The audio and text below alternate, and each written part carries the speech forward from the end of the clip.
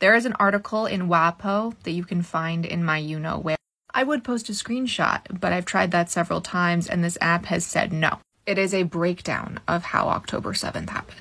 It is 18 minutes if you listen to it, but you can also read it. If you read it, you can put it into the archive websites. If you're listening, you do have to listen on WAPO itself, but you can just put in a throwaway email. The sources are not just from Western countries. It's scary and it's sad, but it's really necessary to read or listen to, unless you were personally affected by what happened on that day. And then I would say probably don't. This is not me defending what is happening right now. Two wrongs do not make a right, but you need to know how that day was planned, why it was so successful, what they hoped to do if it was even more successful, and why the reaction is exactly what they wanted it to be. And yes, I am being cryptic for a reason. This is my 4th attempt at this video. And no, I am not happy that I have to be. So please take a look. 18 minutes, that's shorter than most podcasts, because I doubt you're going to hear about this anywhere else. Refuah shlema to all of us in need of healing, and may the memories of those who have been lost and those who will be lost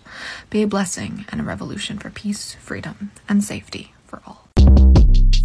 Shortcast Club